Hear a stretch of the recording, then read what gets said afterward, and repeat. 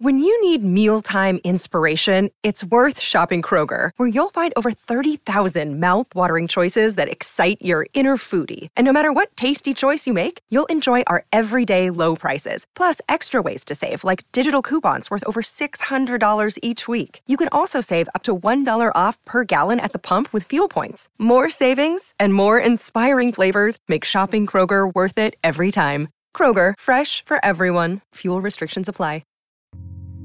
You're listening to the Vox Media Podcast Network. Senhoras e senhores, no comando do podcast Trocação Franca e representando o MMA Fighting no Brasil, Guilherme Cruz.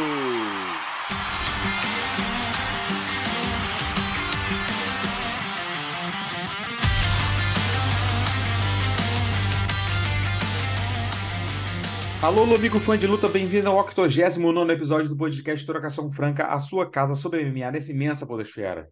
Eu sou o Guilherme Cruz, correspondente do site americano MMA Fighting no Brasil, e estou de volta nessa quarta-feira na companhia de Mackenzie Dern, lenda do jiu-jitsu que simplesmente passou o carro em Angela Hill no UFC do último sábado em Las Vegas.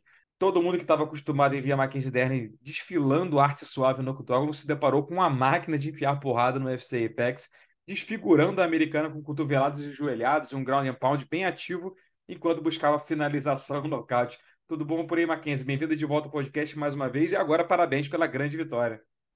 Poxa, obrigada por todos esses elogios, né?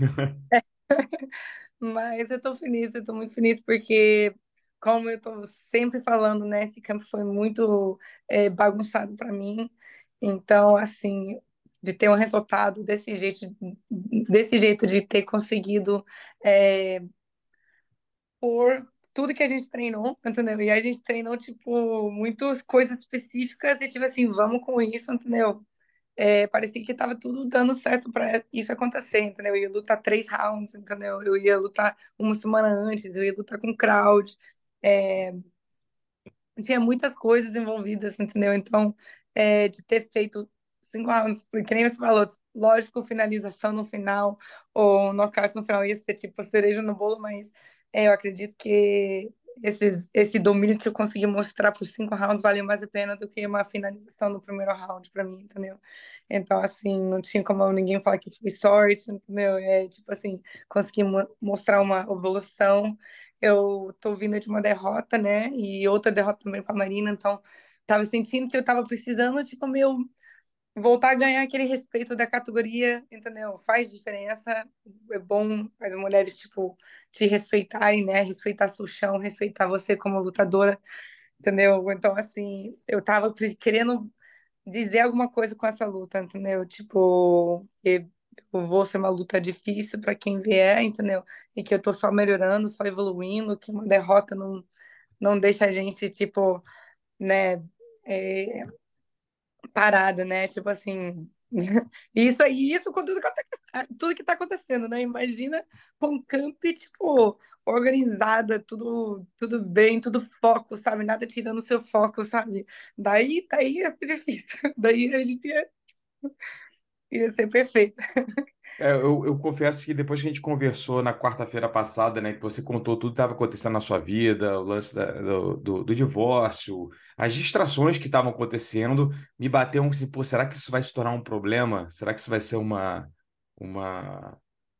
distração na véspera, nos dias que antecedem a luta? Porque a gente sabe que quando você vai para Vegas ali para fazer a tua luta, você entra num túnel assim, você só vai pensar nisso. Só que você teve que fazer um camp pensando em outras coisas também, né? Então, meu receio é se isso poderia se tornar uma distração e te atrapalhar durante a preparação. Você tinha esse receio também de pô, no dia a dia, cara, eu preciso separar as coisas, eu tenho que ir para academia, eu preciso treinar, porque esse é o meu trabalho, é assim, essa é a minha carreira. Exatamente. Eu senti, no primeiro mês, eu juro, eu pensei em sair da luta, entendeu? Era tipo assim, é advogado, é tipo assim, meu ex querendo, tipo assim, filmar coisas, tentando, tipo assim, achar evidências de coisa, sabe, querendo me colocar em situações como se fosse eu sou uma mãe negligente, tipo assim, imagina eu como mãe, sabe, tudo que eu faço, sabe, tipo assim, eu tomo um soco na cara, tudo, todo o meu trabalho, tipo, de estar lutando, o tempo que eu tô longe da minha filha, ou pouco tempo, né? Porque eu levo ela na academia comigo, mas muitas vezes quando não tá na escola, mas pequenas coisas, tipo momentos que eu posso estar sentada no sofá com minha filha, brincando com ela, eu tô lá na academia, entendeu? Eu tô lá na academia treinando, tipo, preparando, eu tenho que ganhar luta porque eu tenho que pagar contas, tenho que pagar, tipo assim, pagar uma casa para minha filha, sabe? É, e daí tem, né, uma pessoa que você conviveu 3 anos, sabe? Você ajuda com green card, você, poxa, e vocês apoia sonhos, sempre apoia sonhos, e a pessoa tá querendo falar que eu sou negligente, a pessoa tentando é, falar mentiras sobre mim, tentando, tipo, falar que porque eu separei, eu não ajudo com nada, que eu não, sabe, tipo assim, você imagina tudo isso, você, caraca, querendo se defender para a justiça, se defender pro juíza, pros advogados, e tipo, tudo isso precisando se defender sobre um ex-marido que você fala, poxa, tudo que eu aprendi por meu pai, assim como eu fui criado, o homem não é assim, entendeu? Tipo assim, eu aprendi que o homem vai e faz seu corre, entendeu? Pelo menos você, tipo, faz suas coisas, entendeu? Isso é homem. Meu pai me ensinou isso, entendeu? Meu pai sempre correu atrás das coisas dele, entendeu? E nunca, tipo, precisou, depois que separou com alguém, ficar pedindo para a mulher alguma coisa, coisa assim, entendeu? Então, para mim, tudo isso ainda durante o camp, entendeu? De uma luta que eu vendo de uma derrota para uma menina, sei lá, 14º no ranking, entendeu? Tipo assim, tinha muita coisa a perder, entendeu? Eu, poxa, eu pensei em sair, mas pô, o tio Rogério Camões, meu pai, Antônio Trócoli, que estava aqui, tipo, nesse momento, né, passando, acabou unindo todos nós. Eu e Antônio, engraçado que a gente se conheceu num bar aqui, entendeu? Antes de aceitar a luta, entendeu? Antes de me oferecer a luta, e acabou que meu coach, Parírio, foi pro Colorado, ficou um mês longe, entendeu? Então tava, tipo assim, sem coach, sem nada, entendeu? E ele entrou na minha vida nesse momento e tudo foi encaixando, entendeu? Então foi uma coisa que eu falei, não, eu vou sair da luta, vou sair da luta. Aí eles, não vai sair da luta, a gente vai firme, entendeu?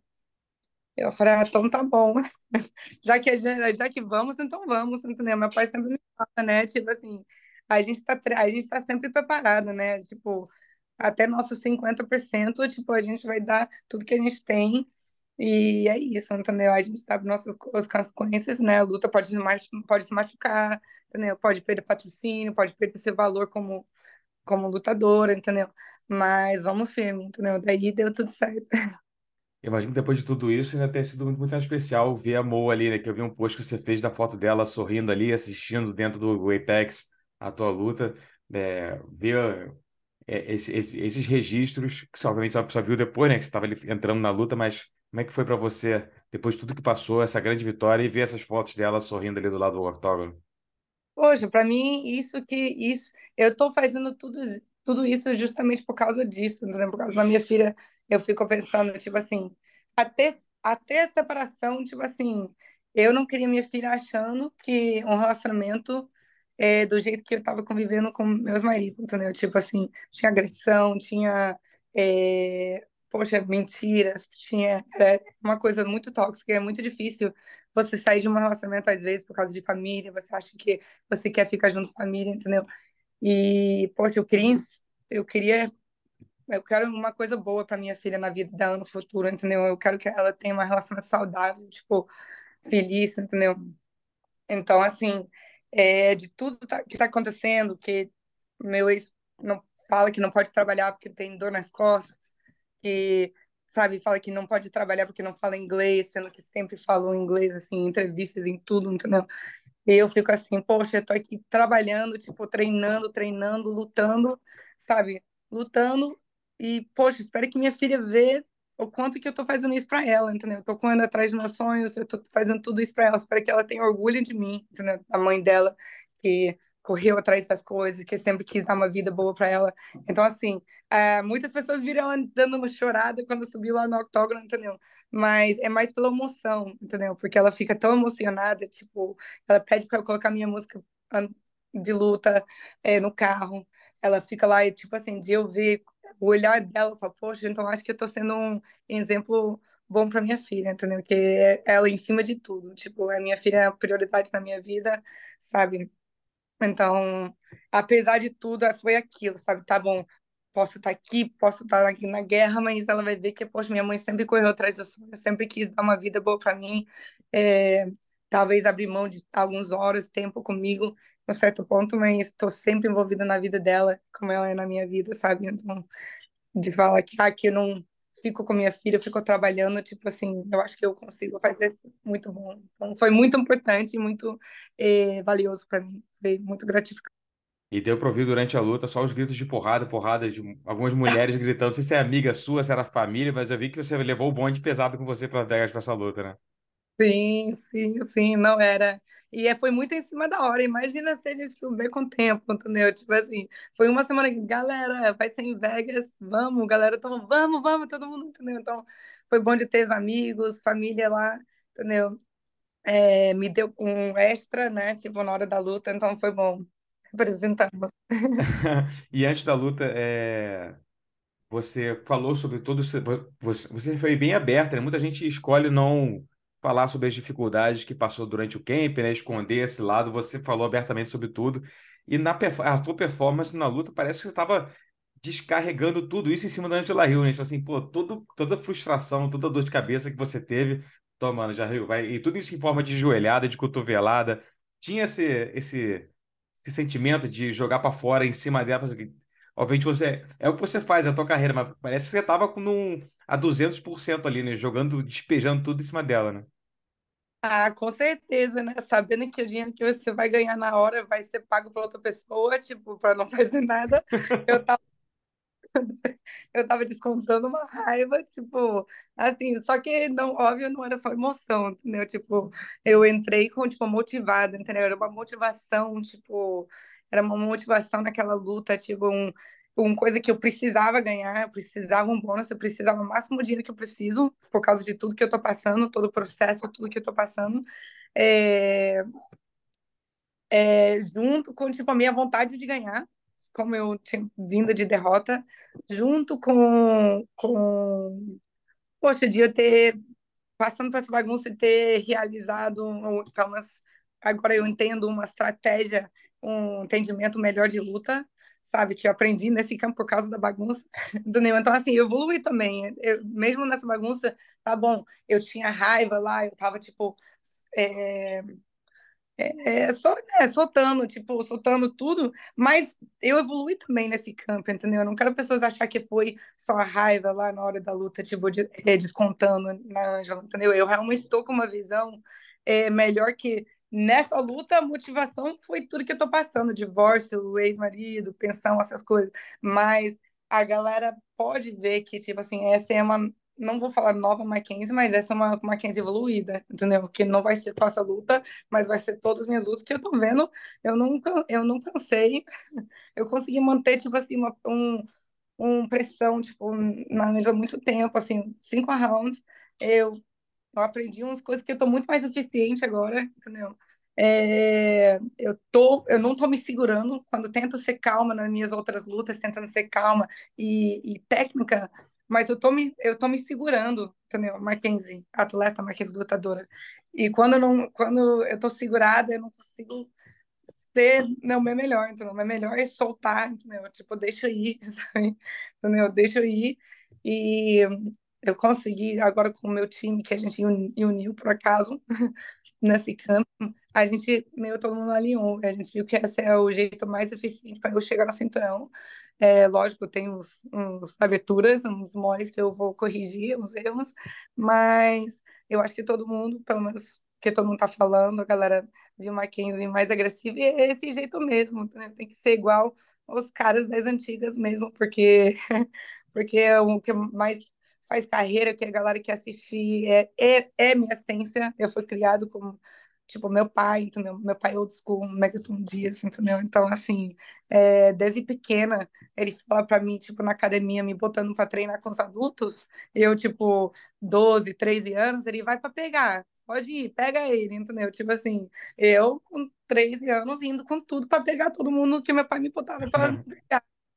Então, assim, não vai ser agora com 30 anos, no MMA que eu vou ficar, tipo assim, ai, muito na, sabe, sei lá, Se entendeu? É, tipo segurando um pouco, né? assim, exatamente. E o lado, eu imagino que tenha sido bom nesse sentido também, que a luta passou para 5 rounds e que você não conseguiu finalizar ela, né? Porque você teve que fazer os 5 rounds, mantendo a pressão, você fez os rounds, pô, a todo vapor, conseguiu 3-10-8 no, pelo menos 3-10-8 com tranquilidade nessa luta. Então mostrou que o gás está em dia, que a pressão está em dia. E outra coisa que você falou antes da luta, que você mostrou também, né?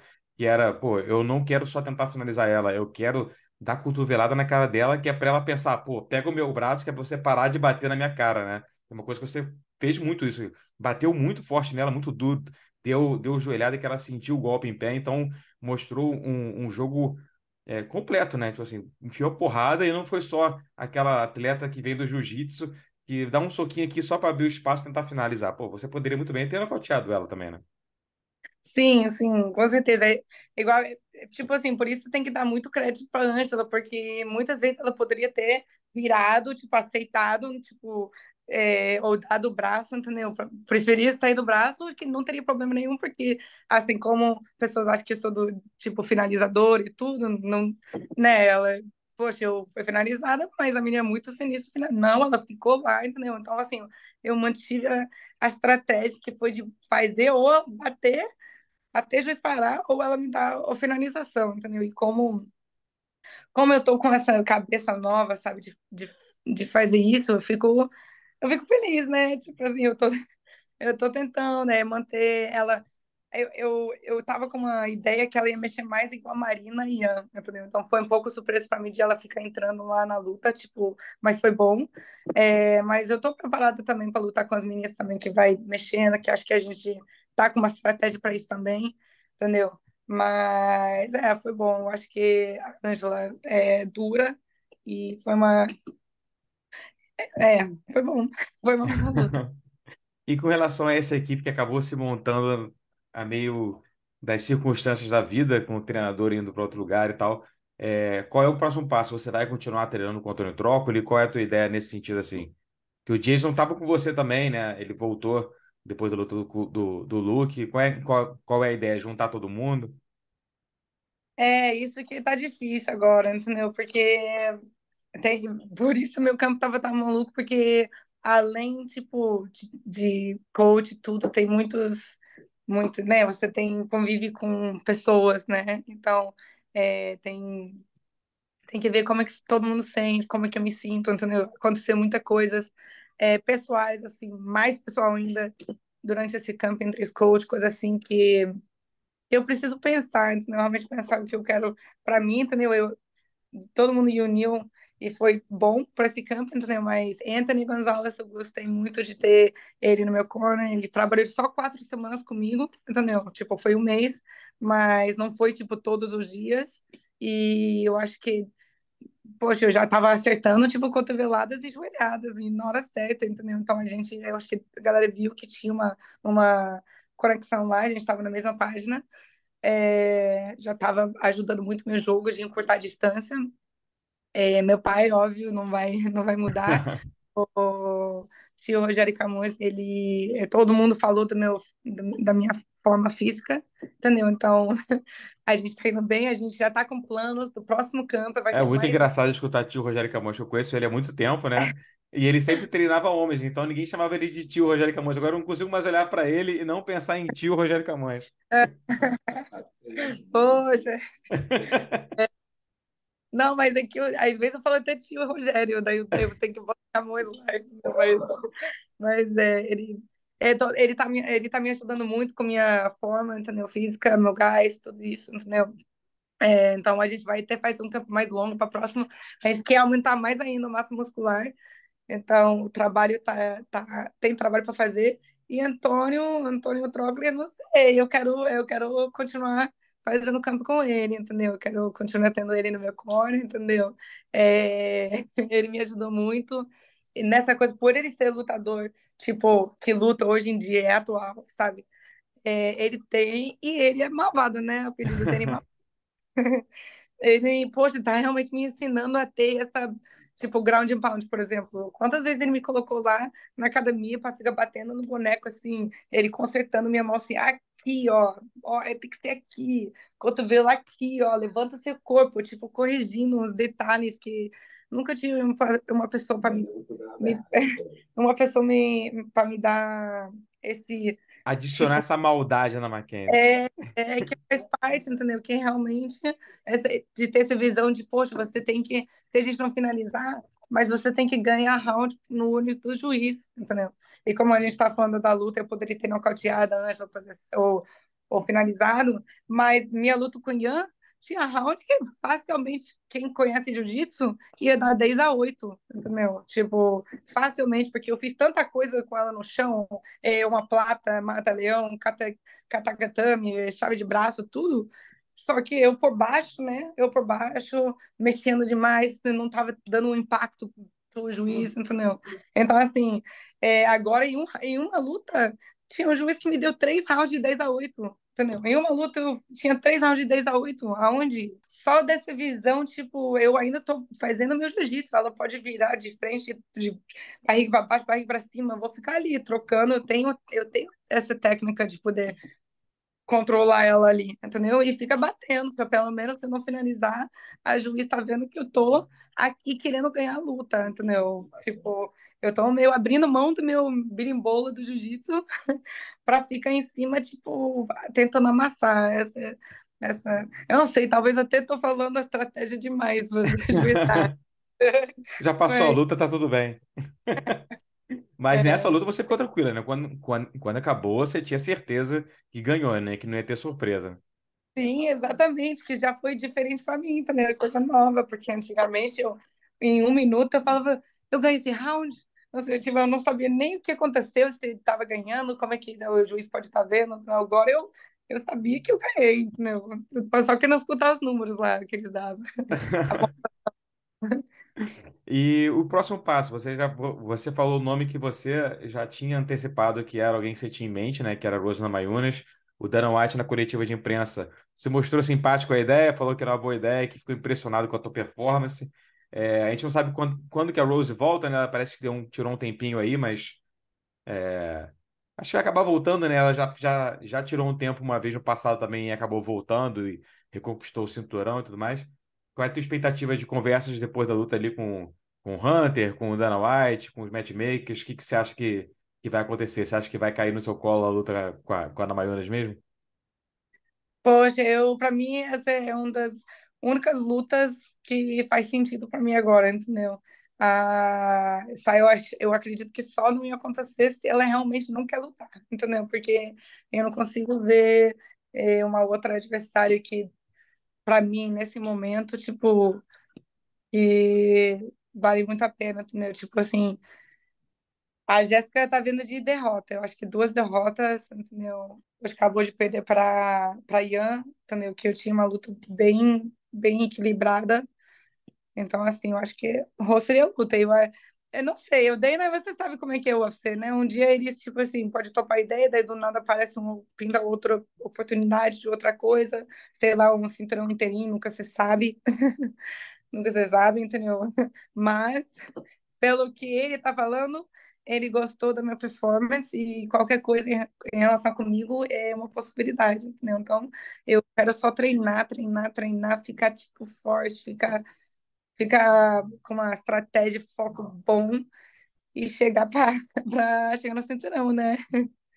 Você quer tirar um tempo de descanso agora, depois desse camp confuso que você teve? Quer curtir um pouco com a filha e tal? Ou se já te marcarem uma luta para daqui a 2, 3 meses, já tá bom, vambora, sai na mão de novo? Não, assim, eu queria ir para Disney essa semana com a Moa e eu quero organizar meu camping, né? Mas assim, eu já tava, tipo, eu entrei na luta decidida de muitas coisas, entendeu? Tipo, quando eu falo organizar, é mais, tipo, pagar as pessoas que têm que receber, sabe? E, e falar as coisas que pessoas têm que ouvir, sabe? É mais nesse sentido, sabe? Tipo, Uhum. conversas e faz essas partes fáceis. Agora, de escolhas, já tá praticamente resolvido, entendeu? Decidido. É só foco, tipo, no cinturão. Mas eu queria, para mim, estar malhando hoje. Mas o Rogério Camus aí falou que O eu tio tenho que Rogério não ficar. vai deixar.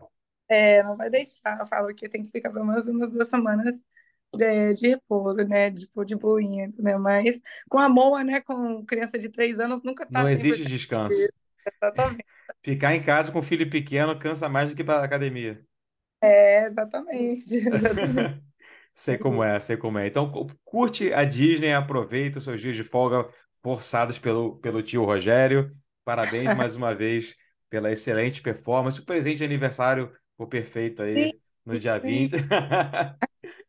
E, pô, Parabéns. parabéns. Não, parabéns pra você, pô, parabéns pra você. Obrigado mais uma vez pelo seu tempo aqui no podcast. Sempre um prazer falar contigo aí desde a época do jiu-jitsu. E sucesso aí. Tomara que role a luta com a Rose, que seria de fato uma oportunidade gigante, já que já enfrentou todo mundo ali no top, tá faltando poucas pessoas. Então faça a luta contra a Rose, né? Sim, sim, exatamente. Se Deus quiser. Tomara que rola também. A gente vai seguir no peso palha para bater um papo agora com a Amanda Lemos, que disputa o cinturão da categoria contra o Weili Zhang em agosto nos Estados Unidos. Se liga aí.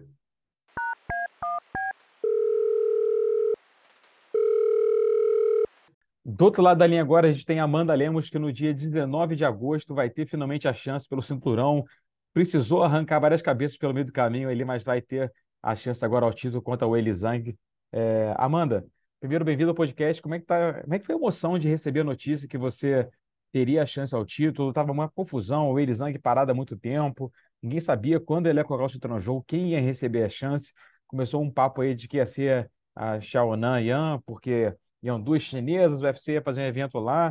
Como é que foi essa espera, a emoção e viver nessa ansiedade de saber se ia rolar ou não, né? Cara, a gente estava bastante ansiosa aqui, eu, meu time, e, e aí a Ian lutou, né? E aí saiu o burburinho que ela ia lutar, que seria das chinesas e tal, na China, até porque a Weili tinha dado, quando ela ganhou o cinturão, ela falou que iria defender na China, né? Eu imaginei que fossem dar essa oportunidade para ela. E, cara, o Valide me falou assim: "Ei, eu vou te colocar para lutar o cinturão e a tua hora treina, fica treinada, aguarda que vem." E a gente nem acreditou quando ele me ligou e falou assim: Ó, não te falei que ia chegar a tua hora? Chegou a tua hora. E, cara, foi só felicidade.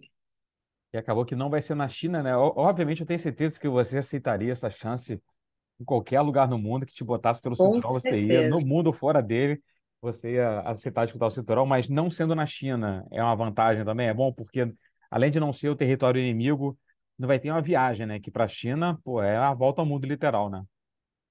Nunca fui na China, mas eu imagino. Mas, cara, com Você já foi na Coreia certeza. do Sul, né? Que é ali perto ali, né? Imagino que. Foi.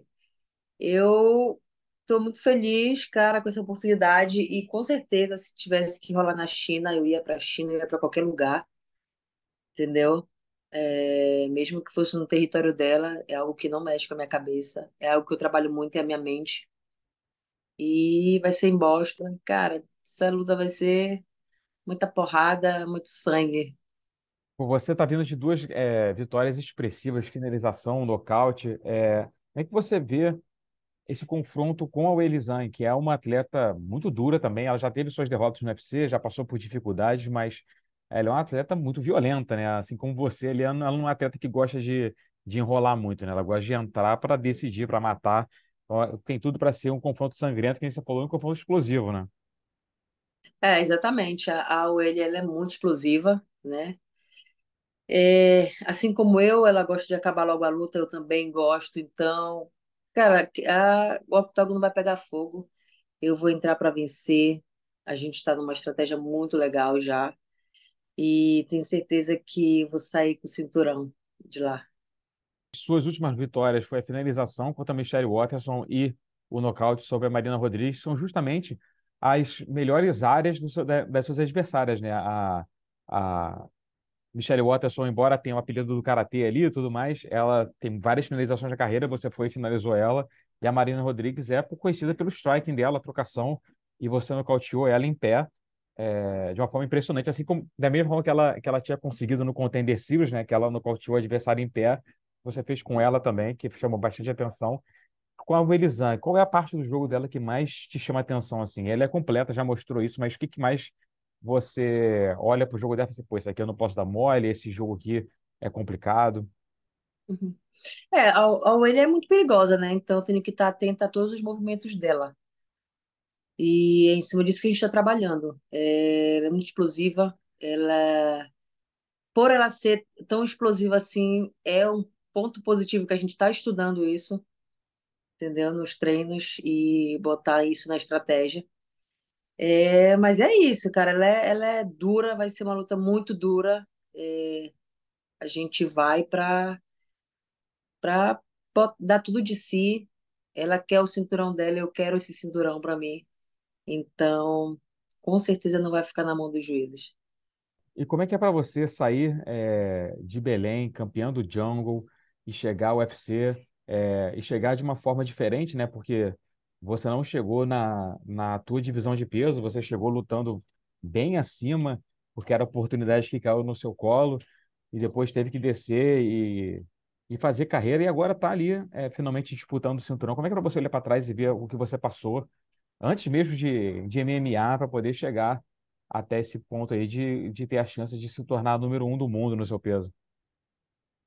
Cara, foi muito. Eu passei por muita coisa até chegar aqui, então para mim é muito gratificante. Eu só oro a Deus todos os dias para agradecer, porque quando eu cheguei no cinturão, quando eu cheguei no UFC, quando eu saí do Django, e aí eu tive que trabalhar. Quando eu lutava o Django, eu treinava só uma vez por dia. Eu não fazia preparação física, eu não sabia nem o que era isso. Porque eu saía do treino e ia trabalhar. E quando o Valide me ligou, eu falei assim, não, não quero mais isso, não dá para mim, não consigo nenhuma oportunidade, eu preciso trabalhar. E aí eu fui rodar de mototáxi e eu não trabalhei mais, não treinei mais. Eu acho que passei uns 5 meses sem aparecer na academia. E aí o Valide estava, inclusive, no ponto de mototáxi, trabalhando quando ele me ligou. Aí falou assim, Cabocla, tu quer lutar daqui a 15 dias no UFC, no peso galo? Eu falei, quero, na hora. Aí foi isso. Fui pra academia no outro dia treinar, me machuquei, daí não treinei mais. Fui pra luta. Falei assim, cara, é minha oportunidade, não posso dizer que eu me machuquei, eu não posso, eu vou. Nem que seja com uma perna só, com um braço só, eu vou. E aí perdi, fui para os Estados Unidos para treinar uma próxima luta, né? E aí fiquei 2 meses, 2 anos suspensa, operei a coluna, enfim, passou muita coisa. E hoje em dia, ver que eu tenho a oportunidade de lutar pelo cinturão, cara, é só Deus mesmo. Só Deus, porque até o médico que operou minha coluna falou que era para me procurar outra profissão. Mas eu sempre acreditei em Deus e hoje em dia eu tô aqui. Imagina a sua reação, tá lá no ponto de mototáxi, do nada o Valide liga, pô, tu quer lutar no UFC daqui a 15 dias? Já larga a É, chave da moto assim, valeu, galera, tchau. já, larguei na mesma hora, fui embora para casa. Pô, maneiro, cara. E agora é a chance de ser o número um. Imagino que seja especial, né, para você, porque é, é mãe, vai ter a oportunidade imagino que a tua filha costuma ir na academia, ela costuma acompanhar a tua carreira, porque é uma carreira violenta, né? Tomar soco na É, cara, dar soco na cara, e agora vai ver a mãe se tornar a número um do mundo. ela fala que ela quer ser lutadora quando ela crescer. A gente brinca aqui ela vem pra cima de mim, é braba, mas, cara, eu tô aqui é pela minha filha, pela minha família, e hoje em dia eu poder ajudar meus pais, ter uma vida melhor, isso pra mim é tudo, é muito gratificante, é isso que me dá força para continuar, porque a gente sabe que não é fácil, mas é isso, só agradecer a Deus. E a gente já viu, a gente teve vários campeões já brasileiros no UFC. Nessa categoria também já tivemos a Batistaca, mas que acabou que não conseguiu fazer um reinado longo, né? Porque ela se tornou campeã aqui no Rio e já foi defender o cinturão lá na China contra a própria Weili Zhang. É, quais, quais, quais são as lições que você vê assim, que você tira dos outros, né? Muita gente vê lições no que a gente vive, né, nas derrotas e vitórias, mas o que que você aprendeu olhando de fora ali sobre ser campeão, né? Os brasileiros que foram lá, quem teve sucesso, quem não teve sucesso, como é que você é, olha de fora ali a missão que é disputar o cinturão do UFC para poder fazer direito, né? Porque ter uma segunda oportunidade nem sempre é fácil, então tem que aproveitar ao máximo a chance que vem, né? Ah, com certeza. E a gente está aproveitando ao máximo essa oportunidade. Eu acredito que você sendo campeão, você sendo. Não sendo só campeão, entendeu? Eu acho que acredito que você não pode perder sua raiz, não pode esquecer de onde você veio, entendeu? Eu vejo muita gente campeão aí que esquece tudo que passou lá atrás, tudo que viveu, e aí sobe para a cabeça. Isso é algo que eu peço todos os dias a Deus. Eu tenho o pé no chão sempre, eu faço tudo certinho, respeito meus treinadores, principalmente, entendeu? Não é porque eu sou campeão, porque eu sou, que eu já quero mandar no meu treino, porque eu já. E olha que eu tenho uma amizade com os meus treinadores, a gente brinca muito. Só que quando é na hora do treino, quando eles têm que me chamar atenção, eles chamam minha atenção valendo, e eu com certeza me calo, porque é eles que fazem eu chegar onde eu tô. Então, acredito que é isso, cara. Eu acredito que o caminho é esse, é pé no chão sempre, o que eu peço todos os dias a Deus. Maneiro. Então, no dia 19 de agosto, como é que você termina o serviço aí, trazendo o cinturão para o Brasil com a Design? Cara, eu tô afiando minhas armas em todas as áreas. Todas as áreas eu me sinto, eu sinto que eu tô evoluindo a cada treino, sabe? Eu tô com um treinador de jiu-jitsu novo. O cara é muito fera, eu tô gostando muito dos treinos dele. E tô aprendendo coisas que tô doida pra botar em prática, assim, mas só eu não sei te falar como vai acabar, mas não vai para mão dos juízes. Ou vai ser nocaute, ou vai ser finalização. É disso que eu tô indo atrás, dia 19 de agosto. A gente fica por aqui com essa nossa semana do podcast, agradecendo demais a Mackenzie Dern, a Amanda Lemos e ao amigo ouvinte pela companhia de sempre. O Trocação Franca vai ao ar toda semana no Spotify, iTunes, Google Podcast e nas principais plataformas onde você escuta seus programas favoritos. Não se esqueça de mandar esse link para os seus amigos e fiquem ligados que na semana que vem tem muito mais. Fui!